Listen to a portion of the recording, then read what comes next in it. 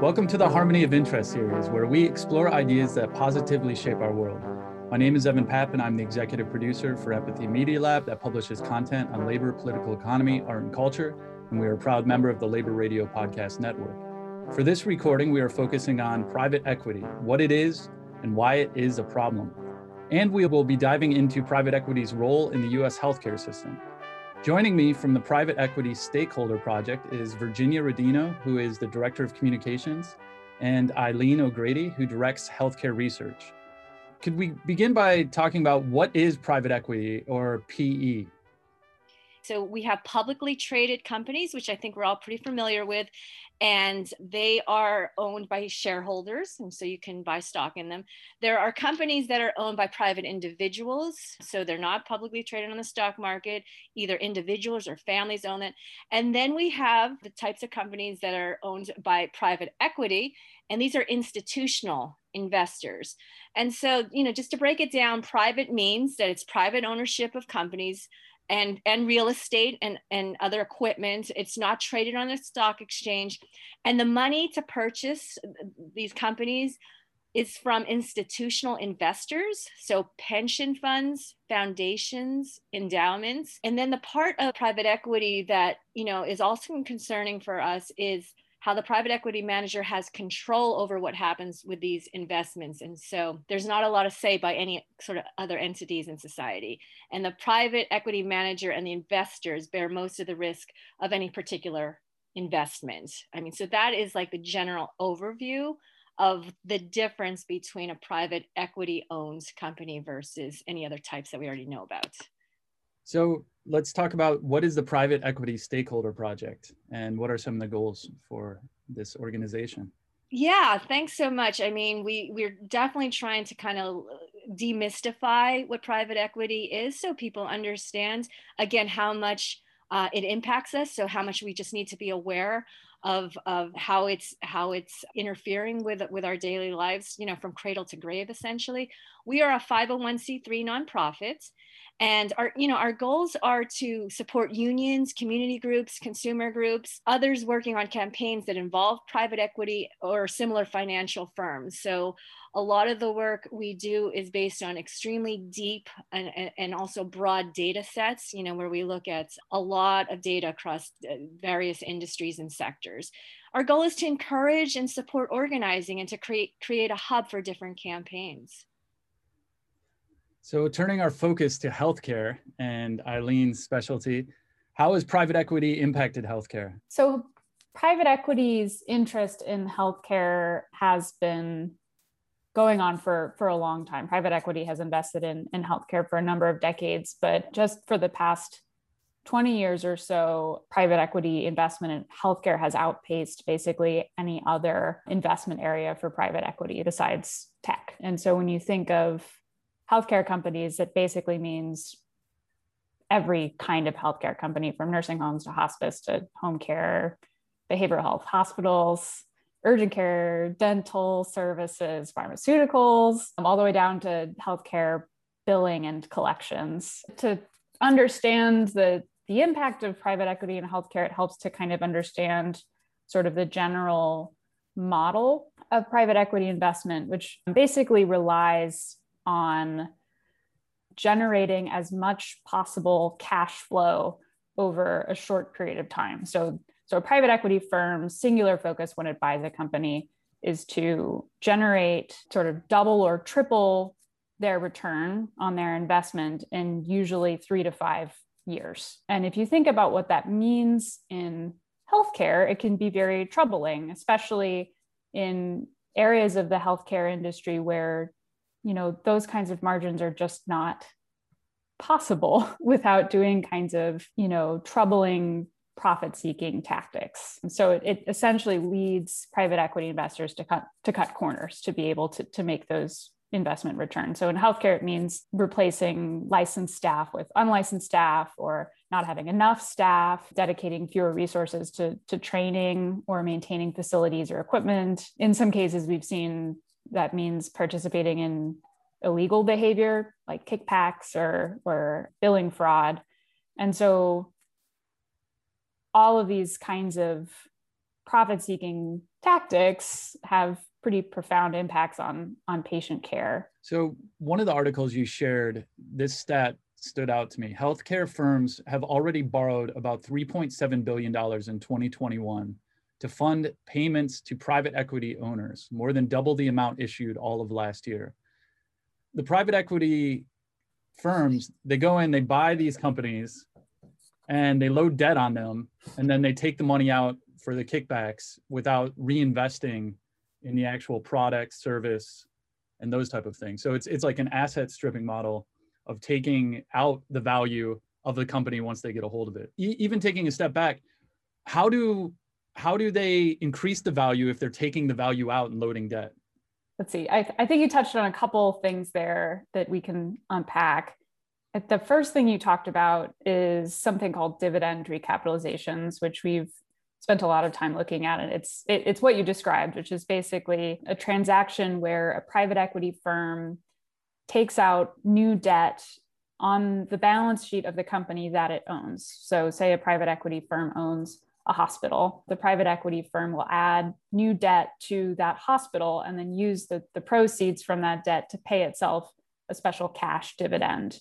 And like you said, it's basically adding debt and using the hospital in this case essentially as a platform to raise debt to pay itself money without making, any sort of operating improvements or any kind of investment in the healthcare company. And beyond even these kinds of transactions, private equity very heavily uses debt. And so the way that a lot of private equity firms acquire companies in the first place is through something called a leveraged buyout, which is basically using a significant portion of debt to finance their acquisition of a company. So say the company is priced at $100 million. In a leveraged buyout, the private equity firm will contribute 20 million of its own money and use 80 million in debt. So now that company suddenly has $80 million in debt. And so the tactic of using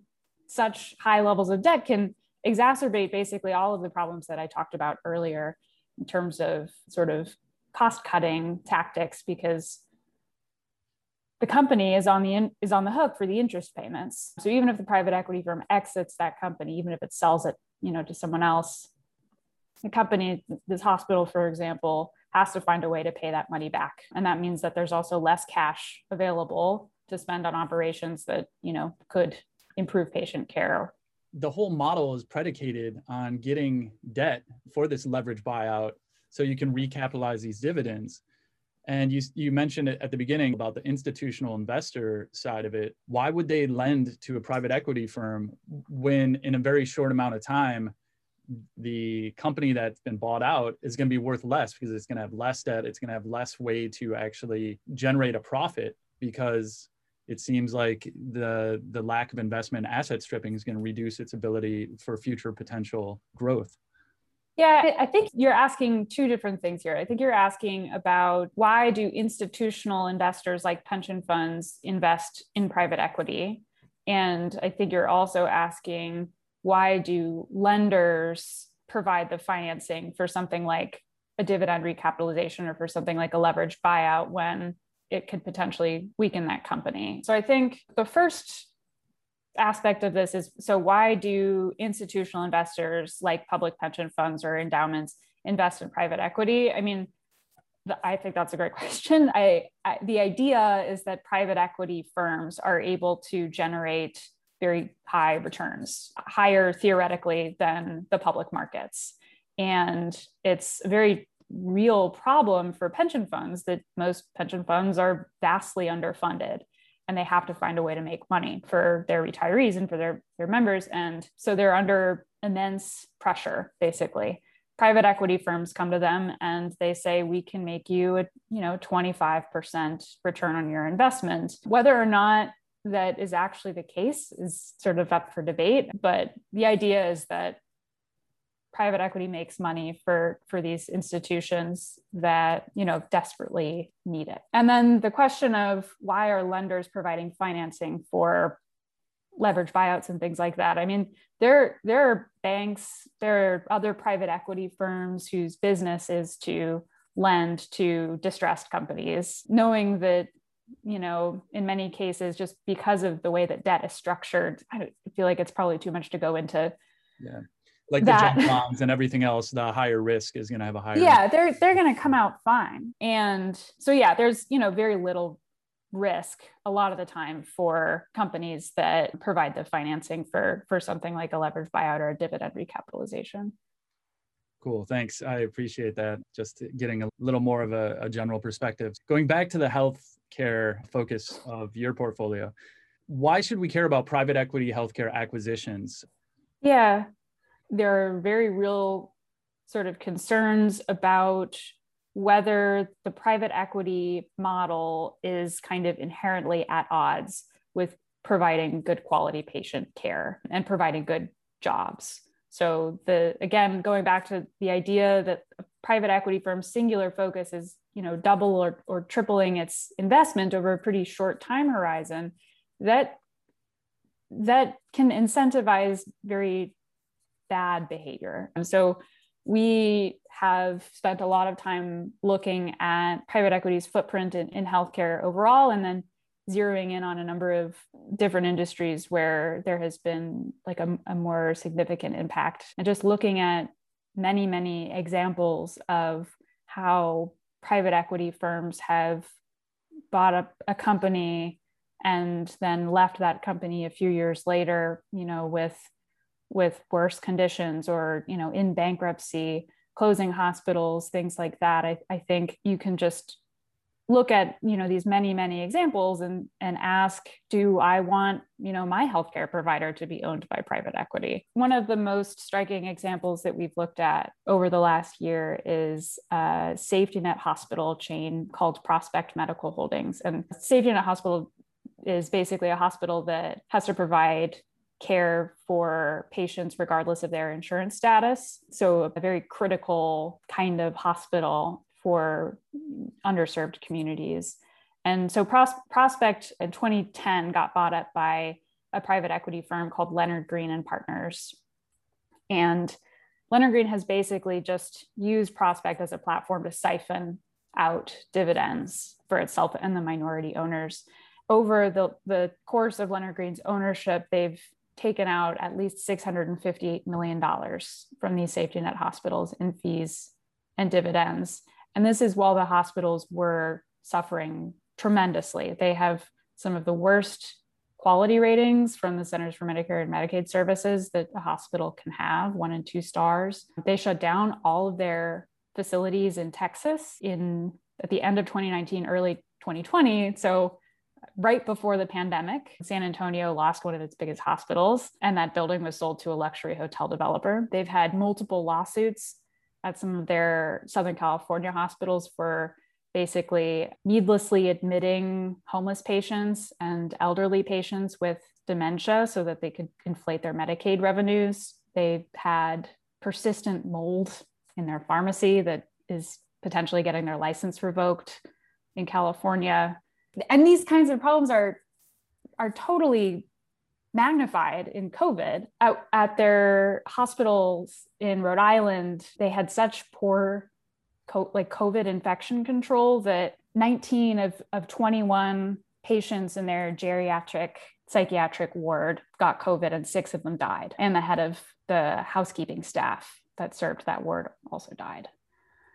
So it comes back to your point earlier, because now Leonard Green is trying to sell their stake in this hospital company that is, you know, potentially on the verge of financial collapse. I couldn't say because their recent financial statement isn't available, but would not be surprised given their track record. And they're trying to sell their majority stake in this company for just $10 million. They took out $658 million in dividends and fees. And so it's troubling that they would value their stake in this hospital at such a low price, considering everything that they've taken out of it. And so it gets to your point earlier, is that they basically have stripped all of the value out of these hospitals, meanwhile leaving them in these, you know, terrible conditions, but they've made their money back. and their investors are happy. When their investors have raised this as a concern, since we've raised it with them, Leonard Green will go back to them and say, oh, don't worry about it. You made money off of this. And that's sort of the end of the discussion. It's just so frustrating because healthcare, conceptually is about increasing health and providing quality services. And it just seems again and again, it's lowering the quality of the care. It's reducing the patient safety. It's increasing the cost. And it's also exploiting the labor and trying to have a race to the bottom of the labor model as well. And I also saw something that Team Health in 2019 helped fund a $53.8 million dark money campaign to block federal legislation cracking down on surprise medical billing practices, in which patients are unexpectedly hit with high charges, often following visits to emergency rooms. So then they're also taking their ill-gotten gains to ensure that the legislation doesn't regulate them. Looking at what are some of the policy solutions, Eileen, you recently briefed members of the U.S. House of Representatives Subcommittee Oversight Hearing on private equity's growing reach in healthcare. So what did you tell the members? And what are some of the solutions that they could start looking at? So we talked about what are the kind of primary problematic tactics that private equity uses in its healthcare investments, from what I talked about before, dividend recapitalizations, using debt to pay themselves special dividends, to fees, which are, you can imagine, private equity firms will charge the companies that they own fees for, the privilege of being owned by the private equity firm, essentially, to sort of roll-ups, basically a sort of anti-competitive angle to private equity, where firms will buy up a bunch of different small companies in the same market, which can lead to higher prices. So you mentioned Team Health. Envision is another one that does this. They're, monster big physician staffing companies. So when people go to the ER, a lot of the time their ER doctor is employed by one of these companies and not by the hospital. And that's sort of how you get surprise medical billing, because those doctors may not be on the same insurance as the hospital. And someone in the emergency room, might not be in the right state of mind to ask their ER doctor, oh, are you on my insurance? So anyway, so I think we talked a lot about just like, what are the sort of most troubling behaviors by private equity, and how can we ensure that these kinds of behaviors don't persist? It's less a question of barring private equity from healthcare investment, because it's great as that would be, it's potentially not as achievable as targeting bad behavior. There's been very good legislation that has been introduced and not passed that would do this. Senator Elizabeth Warren introduced a couple years ago something called the Stop Wall Street Looting Act, which would basically increase transparency for private equity investment, not just in healthcare, but in every industry. It would increase the liability for private equity firms owning companies. So right now, if a company that a private equity firm goes bankrupt, or is sued, or has any kind of regulatory or legal issue, the private equity firm is not on the hook at all. And so what this legislation would do would basically create liability for the private equity firm, and thus hopefully incentivize private equity firms to not take so much risk. And hopefully for the individuals too, so that you can actually put bankers and these PE guys in jail, like Mike Milken and these other guys back in the 80s that when they blew up the last junk bond extravaganza in 87 and beyond. And then also in the medical healthcare, there's so much federal spending with Medicaid and Medicare. There's this False Claims Act that anytime you defraud the US government, that can potentially create other civil and criminal liabilities. And that's another policy angle that I'm curious about going into. And just the whole private equity model throws investment on its head, where the idea to invest in the traditional sense is that it's okay to have a 2 to 4% return over 30 years, and you're actually building equity into the company and you're creating value.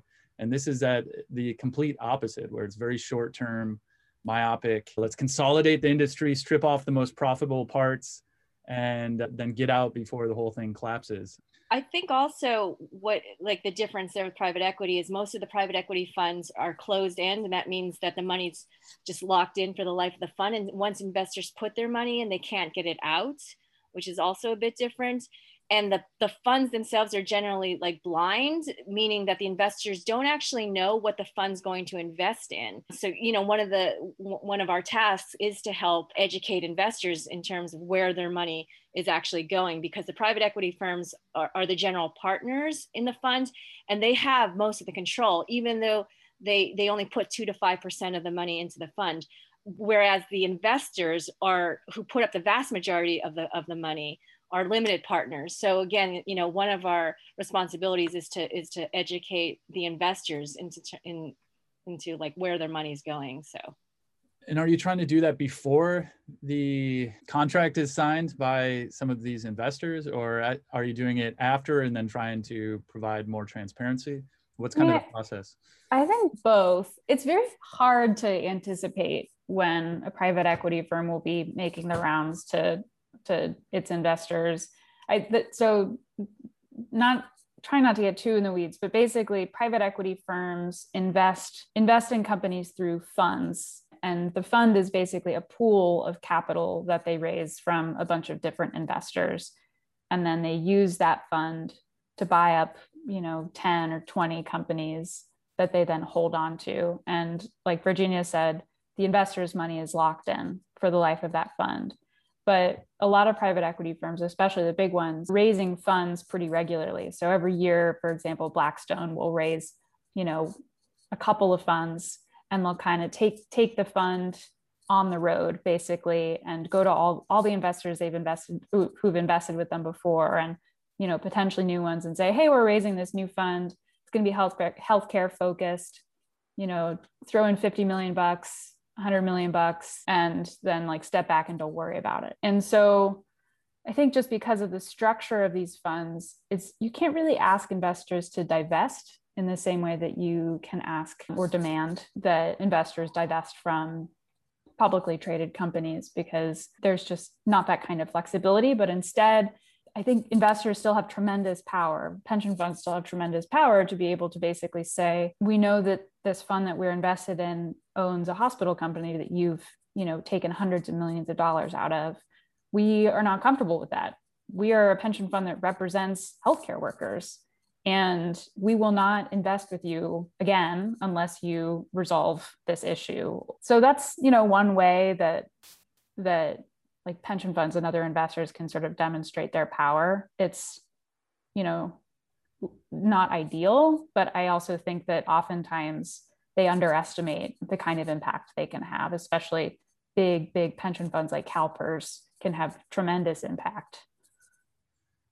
What about things like taxes? I think a Wall Street sales tax, for instance, would increase transparency and reduce high frequency trading. What about an increase in capital gains that a lot of the PE firms depend on? If you increase that may also create some more transparency and maybe make these short-term turnarounds a little less desirable. And then the Glass-Steagall idea of separating commercial from investment banking, so that the investment banking can't be leveraging the commercial retail banking into some of these private equity funds that they provide debt for.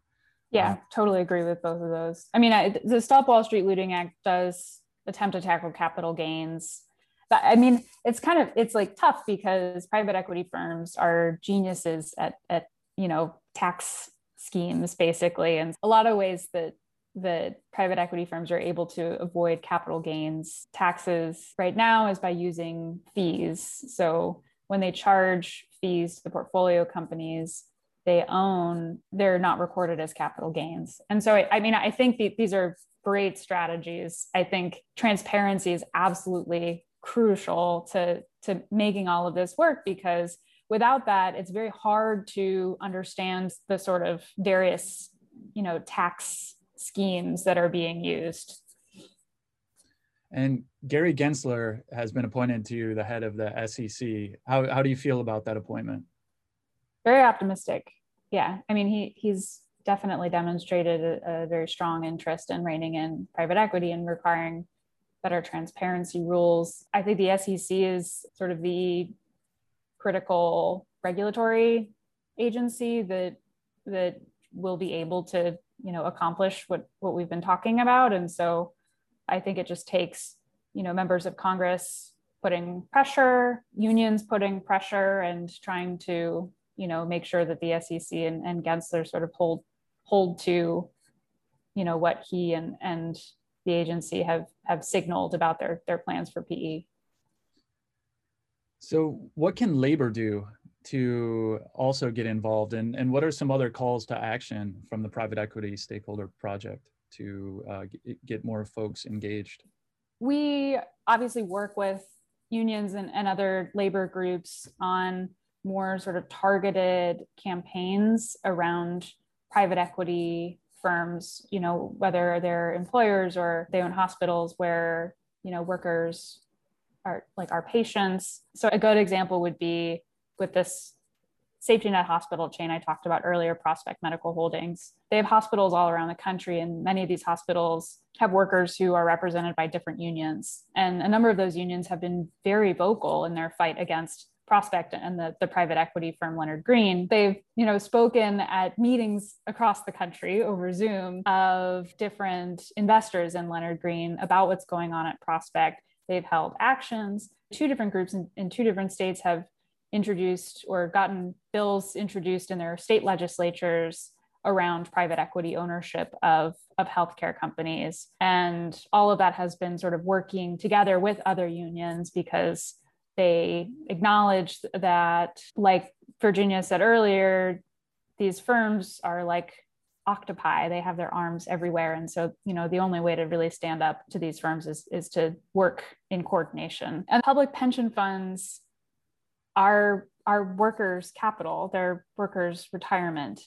And public pension funds are typically governed by boards of trustees that include representation by labor, by unions, and they have influence over the way that they invest. And so I think that unions have already done a good job and can do more to educate their trustees on their pension boards around, what is private equity, what are the risks to workers and other stakeholders, so that they can sort of be guardrails, basically, so that, someone on those boards is standing up for the folks who are impacted. Virginia, I don't know if you have anything to add.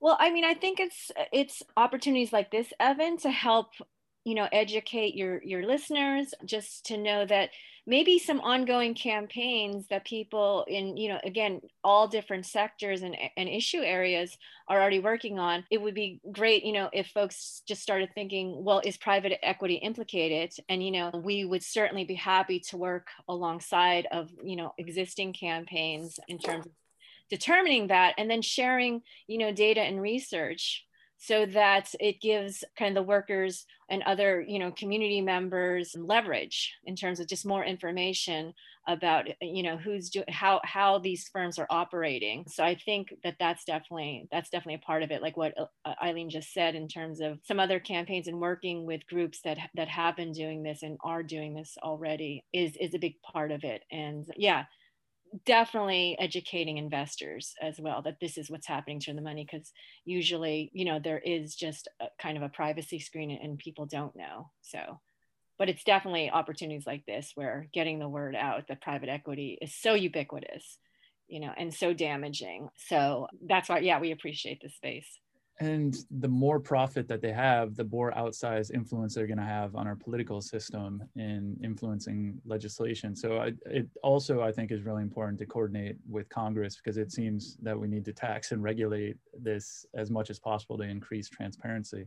Yeah, I was just thinking, in the last presidential election, private equity political contributions went basically equally to Republicans and Democrats in the Senate. And I think it points to the fact that maintaining the status quo on the Hill is in the best interest of private equity. So there are plenty of Democrats in Congress who are sort of as supportive of private equity as Republicans. And I think, the more money that private equity has, like you said, the more influence they'll have in DC. And so I think it takes also just like putting pressure on our representatives to say, like, we know what this is, and we know where this money is going, and we will not accept it. I'm going to spend a lot more time looking at the work of private equity stakeholder project and try to figure out what is the gold standard of legislation. If we had, our wish list of all the different laws that we don't have right now and what we need included, and at least trying to educate myself and others about it. And looking in 2021, Virginia, what are some of the campaigns that you're looking at supporting and that other type of research projects you're looking at? Yeah, well, we're looking right now at the top employers in the country that are owned by private equity firms. So I think that will be an interesting kind of arena to explore in terms of labor campaigns and union organizing. Definitely climate and environmental justice issues, because I mean, here's just a complete switcheroo where a lot of publicly owned firms are getting out of like gas and oil and fossil fuels. And then we see private equity buying up these and trying to squeeze out profit, with in coal and so on. So coal factories. So I think that's definitely another area. We had mentioned earlier housing and evictions. And also just to lift up in all of these areas, especially healthcare, but all of these areas, how impacted people of color and low-income communities are just, at such high unequal rates are impacted by private equity's behavior. And so that's kind of, broad brush strokes in terms of what our team is diving into. And how can people support the private equity stakeholder project? Yeah, I mean, you can definitely come to our website and connect with us. It's pestakeholder.org. We're also on Facebook and Twitter. And I'll definitely put that in the show notes. So thank you. Anything else to add as we close out? Thanks so much for having us. Yeah, we'd be happy to return with more information. Cool. And I definitely need to continue educating myself and educate my audience. So I think everyone should check out the pestakeholder.org website to find an incredible amount of critical information on why private equity is a threat to us all, from top line takeaways to deep dive reports and short one-pagers. So thank you, Virginia and Eileen, for all the work that you're doing. Thanks, Evan. Thanks so much.